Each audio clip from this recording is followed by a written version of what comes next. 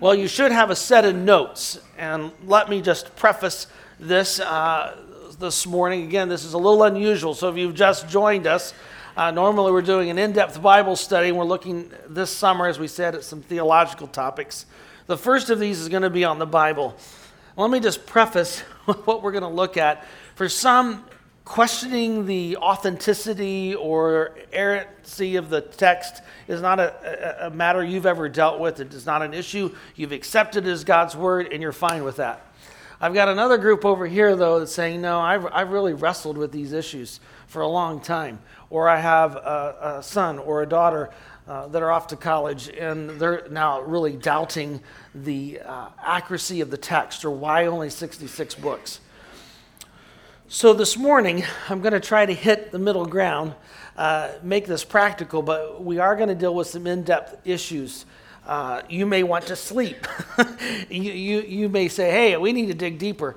And we could on various topics. We could spend all 5 sessions just dealing with this issue. So forgive me if it's a little cursory for some. For others, forgive me if I'm throwing out 50-cent words and really don't care too much about that. I'm hoping that at least to expose you to the issues at hand and challenge you to maybe dig deeper on your own. There is at the end of the notes a further reading, and I've listed 3 books which I have found helpful on this topic. One of the authors, Daniel Wallace, is who we had come speak to our group. If you remember, some of you attended that October event. By the way, we have Dr. Chisholm from Dallas Seminary, who will be our keynote speaker for October, and we'll share more on that. I'm really excited. He's a who's who in Old Testament studies and a very good communicator. But Wallace, his work, but I've given you 2 others that you can look at as well. So what I've done, I've selected 5 what I think are 5 typical questions that arise when it comes to the Bible, and we're going to explore those. We won't look at every point in the notes that you have them before you, but I want to highlight a few things as we go along. Obviously, if you have questions, stop me, and we will certainly address those, all right? So that's the plan of attack. Let's see how we succeed. The first of the questions that's often raised, and I've given you the argument that many will give under the umbrella of the question, aren't the copies of the Bible hopelessly corrupt? After all, the argument is, you've ever played that phone game when you're a kid? You tell somebody one thing and then they pass it along, and by the time it's shared, it's a whole different story. And so the argument is, you've got a copy of we have no original, right? Number one, people say, hey, we have no original manuscript. I can't go to a museum in Germany or wherever and see Romans by Paul. You're not going to find it. It's non-existent. There are no originals. And so we have copies of copies, and as a result, there's errors. And folks like Bart Ehrman, who teach at Duke, will say, hey, here you are. There's 400,000 variants just in the Greek New Testament.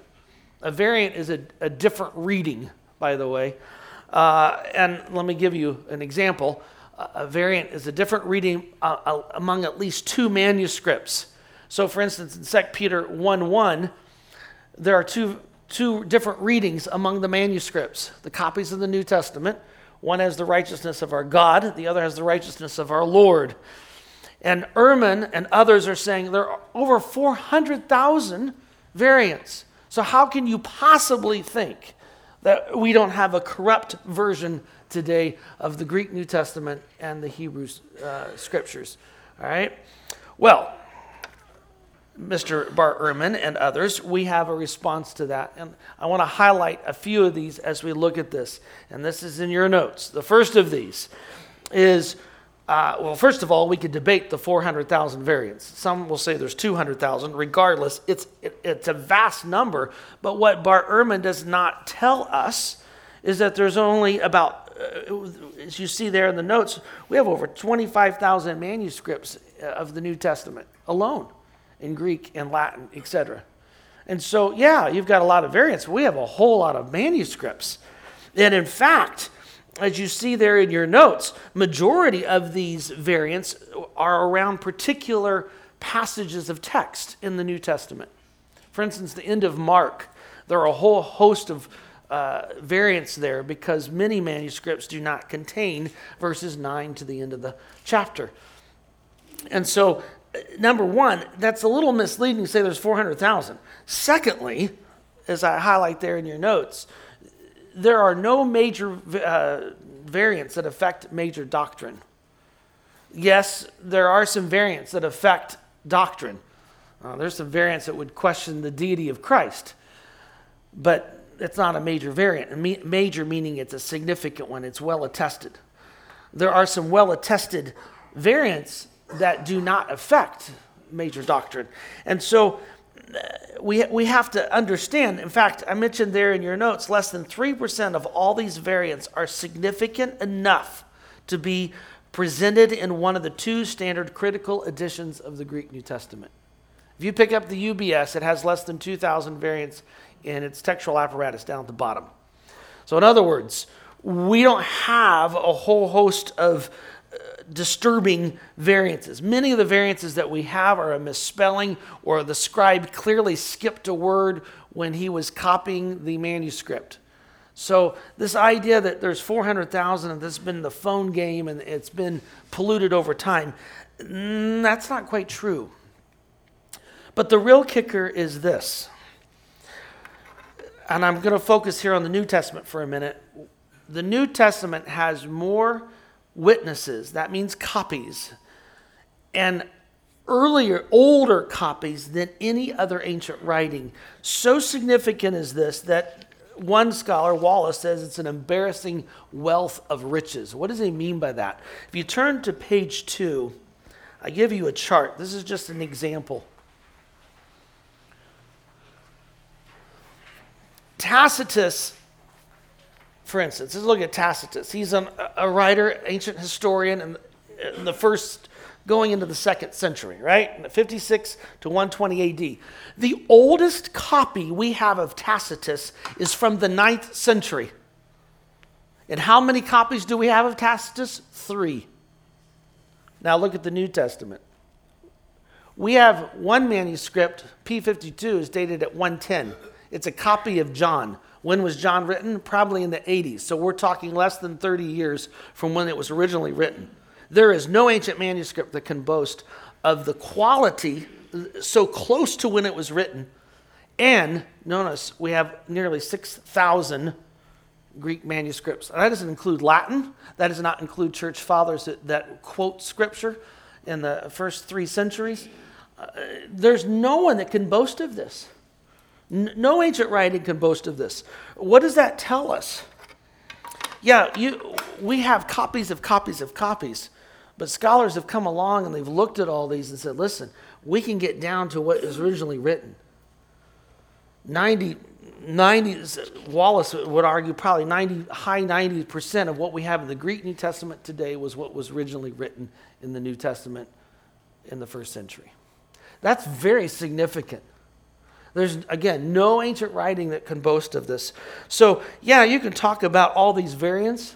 That shouldn't trouble us when we have such a witness, such a proliferation of resources here, of copies, of witnesses of the text. Let me give you one more, and then we'll open this up for questions on this first issue that's raised with the text of Scripture.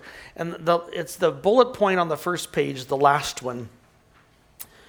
Blomberg states the original copy of a biblical book would most likely have been used to make countless new copies over a period of several centuries. In other words, it was, if you have a copy, it's used 100, 200 years, and so we can compare notes. And we know that in what's called textual criticism. It's a science of studying the text. I don't want to go too deep. But let me give you an example with the Old Testament. Prior to 1947, the oldest Old Testament text we had was dated around 850 AD. What happened in 1947? Thank you. The Dead Sea Scrolls. A Bedouin boy threw a rock in a cave looking for his goat, heard a crash. The next thing you know, we have now 12 caves with nearly 900 manuscripts. And what we found with the Dead Sea Scrolls, many of these were biblical texts dated 200 BC to AD 100. What's that? What do we see? We're going back 1,000 years. And when we compare the Dead Sea Scrolls with the text we have in the 850 AD, there's very little variance.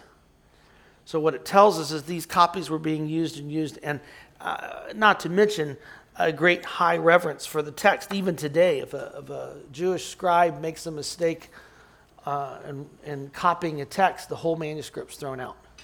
So there's... We can't underestimate this.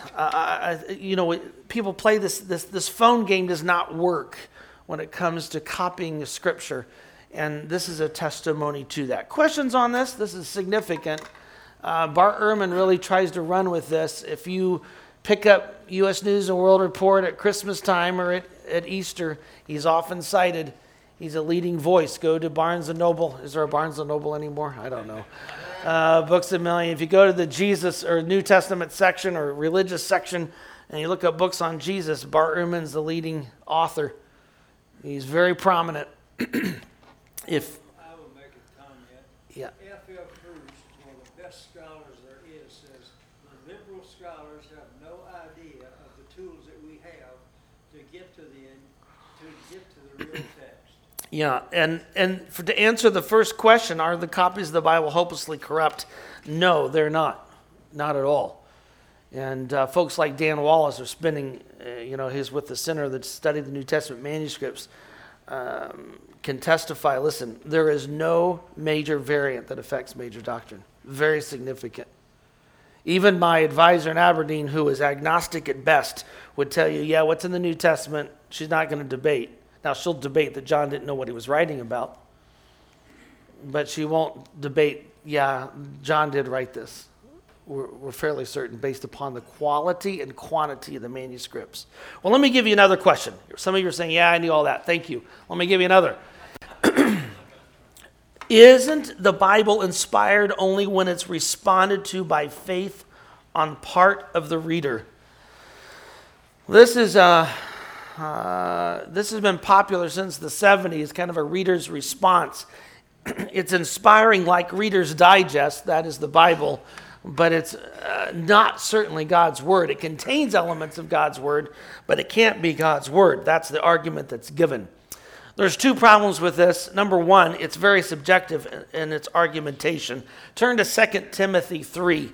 These are texts we're very familiar with. And I would challenge you to commit these to memory.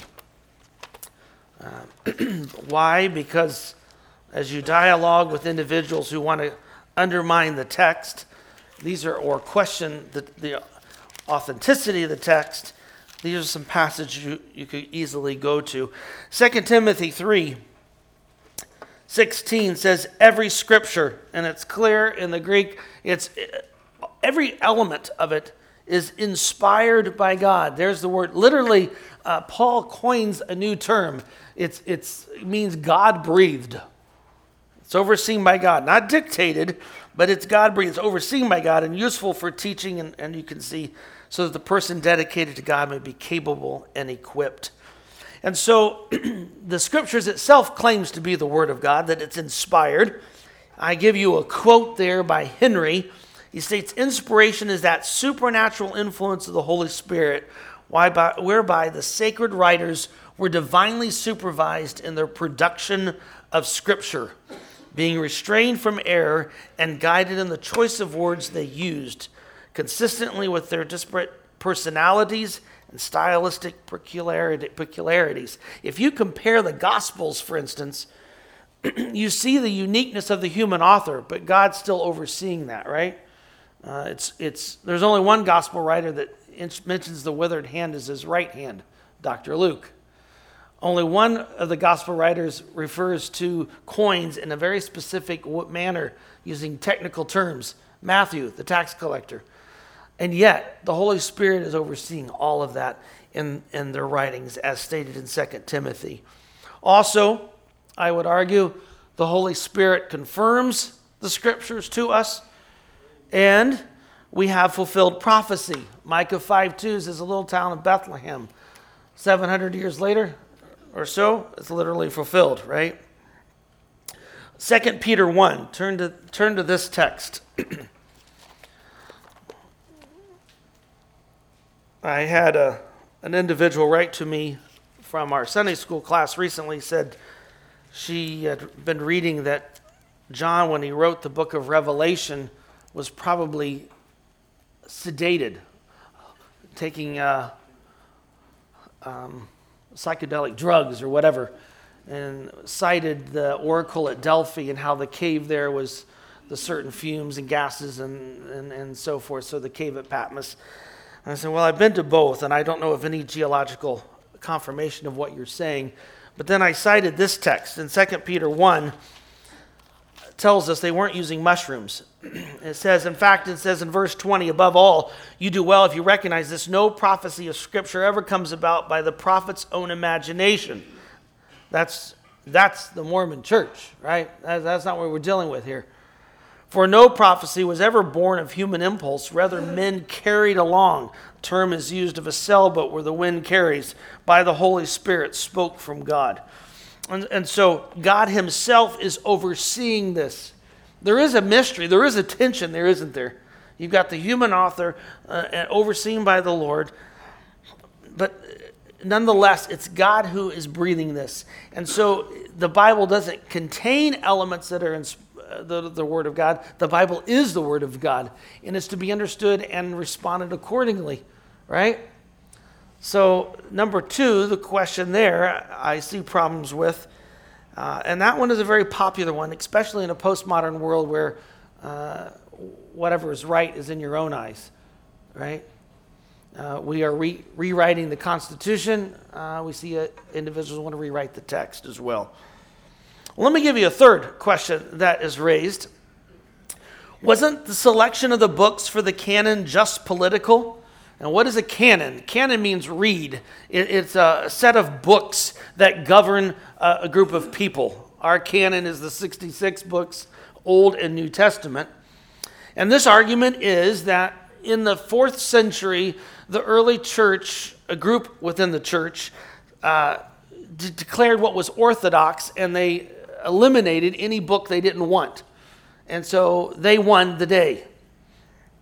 Well, problem with that is, first of all, yes, it was in the 4th century that the early church determined recognized, let me rephrase that, which books should be included in the canon. All right? And you say, wow, that's really late. That's because books that were heretical started appearing in the 2nd and 3rd century, and the early church had councils that met and said, you know what, we need to determine what should be included in the canon. And so canon is developed, and this is on page 3 of your notes. That first paragraph, canonicity, is the human recognition that certain books are indeed the scriptures that God inspired. In other words, the church never determined the canon.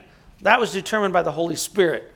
Now, if you're a Roman Catholic, you're going to disagree a bit with what I'm saying, because you're going to say church tradition and the Holy Spirit determines the canon. And I would disagree. I would argue inspiration is the only criteria, a term we just defined. Let me give you a couple things here to look at. In fact, this verse that's on the top of page 3, and we're already in 2 Peter, so just turn there. 2 Peter 3, let me highlight something to you. It says, and Peter writes and says, regard the patience of our Lord as salvation, just as also our dear brother Paul wrote to you, according to the wisdom given to him. Speaking of these things, note the last phrase, in all his letters. That's very significant. Peter and Paul did not really hang out together. Paul is administering in modern Turkey and over into Greece.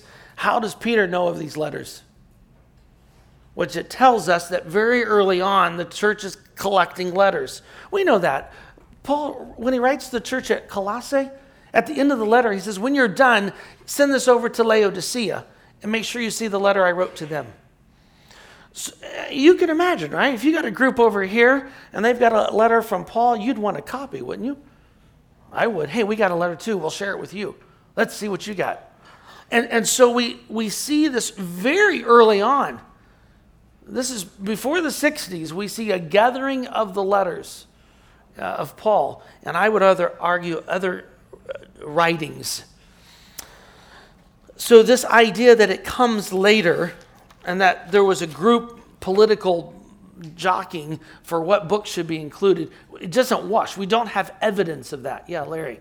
In that same verse, it also, Peter refers to Paul's writings compared to the rest of Scripture. So he actually is considering it part of the Scripture. Yeah. He says that. Yeah, Peter is equating Paul's writings with the Old Testament, which is very significant as well.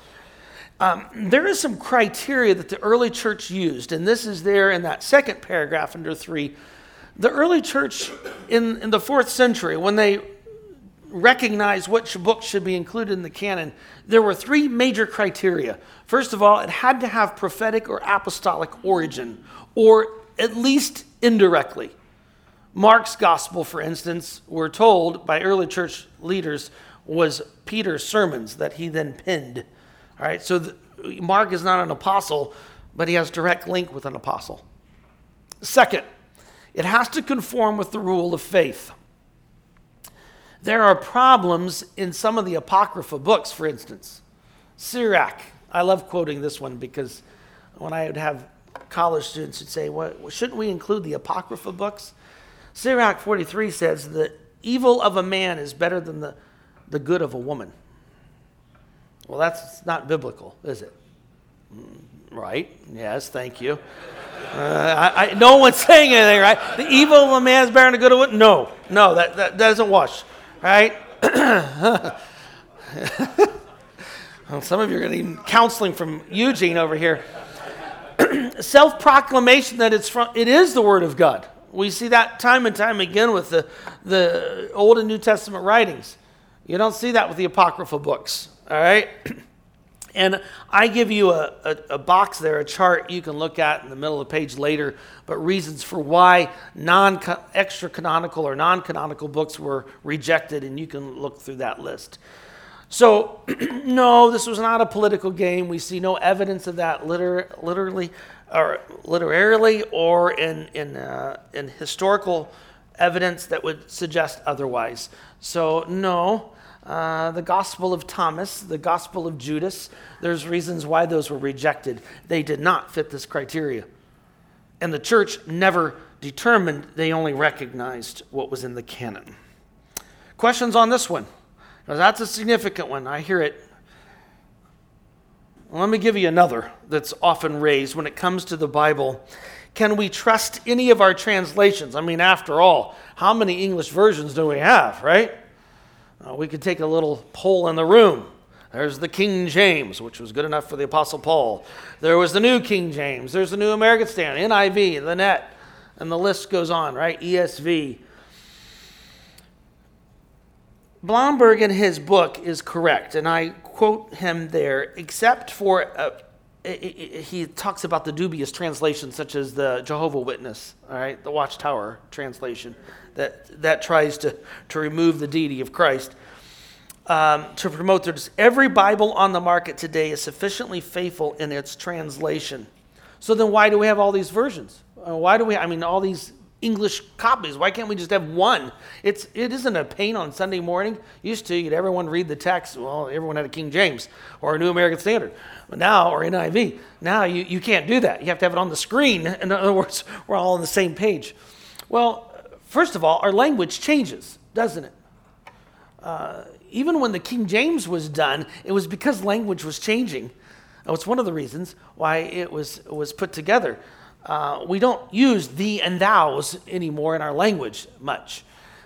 Maybe in certain circles, but for the most part, right? So we need a different version to accommodate. And that's true with the NIV. It's been translated or revised, et cetera, et cetera. There's ongoing discovery of manuscripts. The King James, when it was done, they had about 30 copies of the New Testament. That was it. Now we have over 6,000. And so versions such as the ESV or the NET Bible have tried to account for all of these in looking at the text. And we have a better understanding not only of the ancient world, but of grammar. With 6,000 manuscripts, for instance, in the Greek New Testament, now we can look at grammatical constructions, we can use lexical choice, etc. Those were things we didn't have when you only had 30-some copies available to you. And we also need to note the purpose for why an English translation is done. The Message, or the Living Bible, are what we call paraphrase. It's kind of fluffy. It's more devotional. That was what it was intended for. The New American Standard is seeking to be very word for word or literal, and at times it's wooden. Translation of the Hebrew is not so nice, to be quite honest. The NIV is much better when it comes to rendering the Hebrew. The ESV and the Net Bible have said that they want to walk this tightrope. They want to maintain word for word, yet make it adaptable to the audience. John Lieberman was teaching on ministry to Jews, and he said the Net Bible's rendering in John's Gospel has the Jewish leaders at fault, because in the past it's been translated just the Jews, and there have been Christian groups, such as the Nazis, who say, here it is, the Jews are to blame for the crucifixion of Christ. Well, the Net Bible and others are saying, no, what John is referring to is the Jewish leaders. They're the ones held responsible, and so they're trying to bring that out in the translation to create some of the problems. So that's what's going on here. So I'm not alarmed by the various English versions. I think it's terrific. Which Bible should you be using? I think it depends on what's your purpose. If you're looking to study a text, probably the Message would not be the best. If you're wanting a devotional Bible just to read, the Message might be perfect. There's times when I visit folks in the hospital, I'll bring my Message Bible because it's kind of, it's nice, and, I'm not going to use that to teach out of, but yes. So a lot of times people use comparing translations as a Bible study method. Can you speak to some of the advantages or disadvantages of comparing translations? I think it's a great idea if you have, I know there's software out there, Paul has some, but if you can grab a couple different English versions and compare the text, that's nice, because you can see how it's been rendered. I don't see a disadvantage personally, unless there's something you're thinking of, but I see the advantage of that. I'm only thinking of it as an end point, for some in a group, because, nobody knows about ancient languages, about culture, about context of a book, especially not absent of context. We can focus in on one verse, compare translations, and then we determine meaning. Well, even a non-Greek or Hebrew acquainted person can still read the context and can still compare. There are more methods available to linguists than simply comparing. True. So I would say that's Yeah, there are a whole host. It's exciting days in which we live when it comes to biblical studies, based on what we have available with resources, not just hard copies, but with the electronic technology, etc. I told my Greek students when I taught them, I said, Greek is like underwear. You need it for support. Don't let anyone see it. And what I mean by that, it's a real danger to create this caste system as a teacher or as a pastor. Well, in the Greek it says this, so I can just shut it down. That's not good, because I don't need Greek to study God's Word. All right, you're going to learn it in heaven, so you might as well, if you can do it now, it's great. And it's very helpful. I'm not saying that, and you should learn it, but we have to be careful. And so I think it's a blessing that we have a variety of English versions on many fronts. It's a pain when it comes to reading Scripture in the church, but or if you're in a Bible study. Well, let me give you one more here. As we look at, actually two more, as we look at these issues, one more. As we look at these issues of various copies, of various variants, of various English versions, don't these issues rule out, and there's a typo error there, which I find very humorous in light of biblical inerrancy, so forgive me. Don't these issues rule out biblical inerrancy?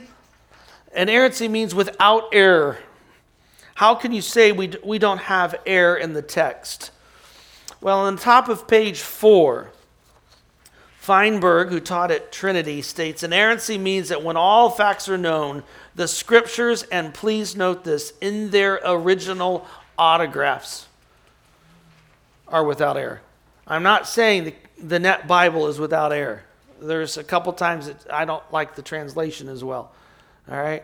Et cetera, et cetera. We're talking about the original autographs, and properly interpreted will be shown to be wholly true in everything that they affirm. Note this, whether it has to do with the doctrine or morality, or with the social, physical, or life sciences. In all aspects, it's without error. The Lord stated this. Turn to Matthew 5. I want you to see a passage of text here. And again, forgive me if you know these texts from heart. Yay for you. Just bear with us. Matthew 5, 17 and 18 as we look at this. It says, do not think that I've come. This is the Lord, so it's red letters. It's very inspired. I've come to abolish the law or the prophets. I've not come to abolish these things, but to fulfill them. I tell you the truth, until heaven and earth pass away, not the small, and if you have a King James, it's jot or tittle. This is a great case in point where, what is a jot and a tittle today, right? What are you talking about? Well, the Net Bible has not the smallest letter, that's a jot, or stroke of a letter, that's a tittle. And that's very significant in Semitic languages. In Hebrew, for instance, one little tittle can change the whole idea. But it's true in English. For instance, we got the word fun. If I add a tittle, I now have pun. And some people have fun when they do puns. Others have fun when they run. I've added another tittle. And I could add one more and put bun. Some people have fun when they eat buns. I don't know. It changes the whole meaning. And what the Lord's stating, the smallest letter and even a stroke of the letter are important, and they will come to pass. And so the Lord affirms, Christ himself affirms inerrancy, and the Chicago Statement, which is signed by evangelical scholars with ETS. If you remember, we had Mike Thigpen, who's the director of the Evangelical Theological Society, speak last October. Every one of that organization, 3,000 members, has to sign this statement. It's being wholly and verbally God-given. Scripture is without error or fault in all its teaching, no less in what it states about God's act in creation, about the events of world history, and about its own literary origins under God, than it is witness to God's saving grace in individual lives. Very significant, isn't it? Doesn't mean at times we can misinterpret it or mistranslate it, but in the autographs, they are without error. And that's very significant. I give you an argument for inerrancy there on page 4 that you can look at later. But questions on this one or any of the other questions? This is deep stuff, especially at 7 o'clock in the morning. All right? Yes. Wait, go ahead. Yeah. So the higher critics are error man. Yeah. Are they coming out with a redacted Bible or unredacted Bible themselves? Well, Jefferson had a redacted Bible too, didn't he? As a deist. Yeah, there's the Jesus Seminar, which they have colored marbles and they determine what Jesus really said and what he didn't say. And they estimate that only about 30% of what we have in the New Testament Jesus really said. So you have this kind of thing going on. Bart Ehrman, by the way, I think studied at Moody. He was raised as an evangelical. And over time decided, no, I can't believe this. We've got a generation that are being, as many of you are shaking your heads, you know what I'm talking about. They're buying into this rhetoric. And unfortunately, we're not like Ehrman. He's so slick at not giving us the whole puzzle, the whole picture. And that's a problem. For some, as we talked about canonicity, inerrancy, inspiration this morning, they're all 50-cent words, and you're saying, so what? I think there's 3 things I want us to run away with today. And there's so much to digest here, so much to think about. But number 1, we can rejoice. The God of the universe communicated with us that he should see fit. In the beginning was the Word, right? That God would come and speak to us should cause great rejoicing. Secondly, we can rest in knowing that God has carefully seen fit to preserve his word for us. Whether it's archaeological discoveries recently to manuscripts that are found, it's just another testimony that no, God has preserved his word for us. I've seen grown men literally cry at some of the archaeological sites we'll go to, saying, I thought these were all fables. This really happened? To stand at Hatzor and to see the burn level from the 1400s, from the time of Joshua, to see the Solomonic Gate, only 3 Solomonic gates in all of Israel, and you can see all 3 of them today. The text tells us in Kings that he fortified Hatzor, Megiddo, and Gezer. All 3 are found, and they're all identical. How do you explain all this? Because the Word of God is true, and God has preserved his text. And finally, we need to read and study God's message. If this really is that significant, if the Lord has gone to such levels, then we need to be men of the Word, which I'm preaching to the choir. I hope this is helpful. This is heady stuff, but it is significant. And the Bart Ehrmans of the world aren't some loose cannon over here. They are mainstream Christendom, and they have a huge platform.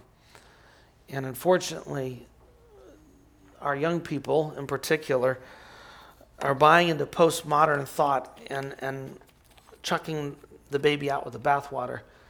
And that's what the danger we're living in today. Questions, comments, cries of outrage? That was a blitzkrieg through a lot of deep water. My wife goes, oh my goodness, these notes are deep. I said, I know, but we've got to tackle these. We've got to look at them. I promise the next time we're together, hopefully won't be as deep as we look at the knowability of God and whether he's governed by human actions or God really is all-knowing. And what does that mean for us, right? Just as, what does it mean that the Bible is inerrant, inspired? It means that we can trust his word. One of the greatest theologians was asked, how can you summarize theology? He said very easily, Jesus loves me, this I know, for the Bible tells me so. Right? Father, we thank you for your word. This is difficult stuff. I mean, this is things you would study in a seminary. Inspiration, canonicity. And just to do a quick 40-minute glossary over these topics is woefully inadequate in so many fronts. But I pray, Lord, at least it helps see, no, there's answers to these things that folks are raising. And then secondly, Lord, it's just a reminder that how gracious you are to give us your word so that we might know how to serve you better and to learn, first and foremost, how much you love us. We just thank you. We praise you. In Jesus' name, amen.